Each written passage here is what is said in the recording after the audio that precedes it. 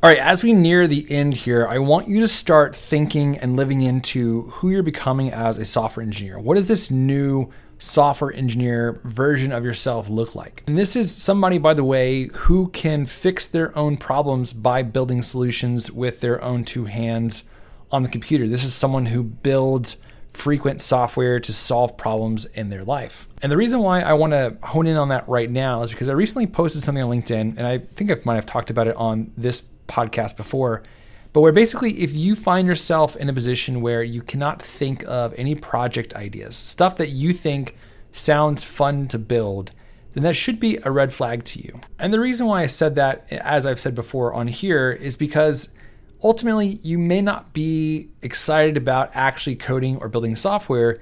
You might be really only just excited about the life of a software engineer, working remotely, getting paid well, etc., which those aren't bad things, and those are real motivators, and they're important ones for sure. But in the end, you'll not make it, or at least it'll be much harder for you to transition to becoming a software engineer if you're not excited about actually writing code and building software. But at the same time, it is reasonable to believe that part of what is difficult about coming up with project ideas is just basically writer's block. And that's where I want you to start thinking today is how can we get over this writer's block, and how can we be in a position where we are the type of people who are regularly thinking about cool coding project ideas. Now that sounds lame, cool coding project ideas.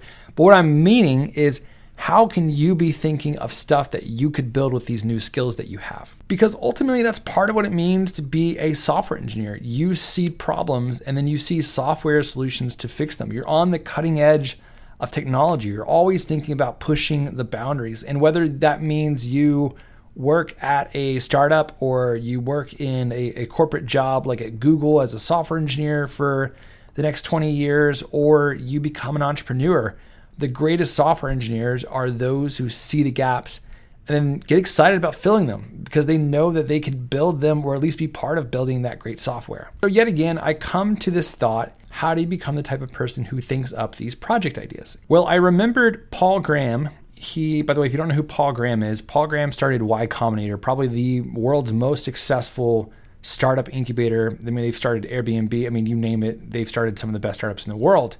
He wrote an article in 2012 called How to Get Startup Ideas. And the essence of the article was, well, you don't think up startup ideas, you think of problems. And the problems ultimately lead you to solutions, and those solutions are great startup ideas. But still, how? How do you think of problems? And he basically says that you become the type of person who sees problems. So these are problems that you might have in your own life. Probably they are personally connected. They might be problems that you see others around you having, entire industries having. But either way, you're the type of person who sees these. And again, how do you become a type of person that sees problems? You become curious. And this kind of goes back to what we talked about several episodes ago about how do we actually become curious. And it's a little different with coding. With that episode, we were mainly talking about, hey, how do you learn a new concept and then solidify it by asking questions of that new concept? Now, the kind of curious I'm talking about is the kind of curious where you're always looking at Wikipedia, you're diving in deep, you're watching YouTube videos, you're researching. That's the kind of curious you need to be in order to be thinking of problems.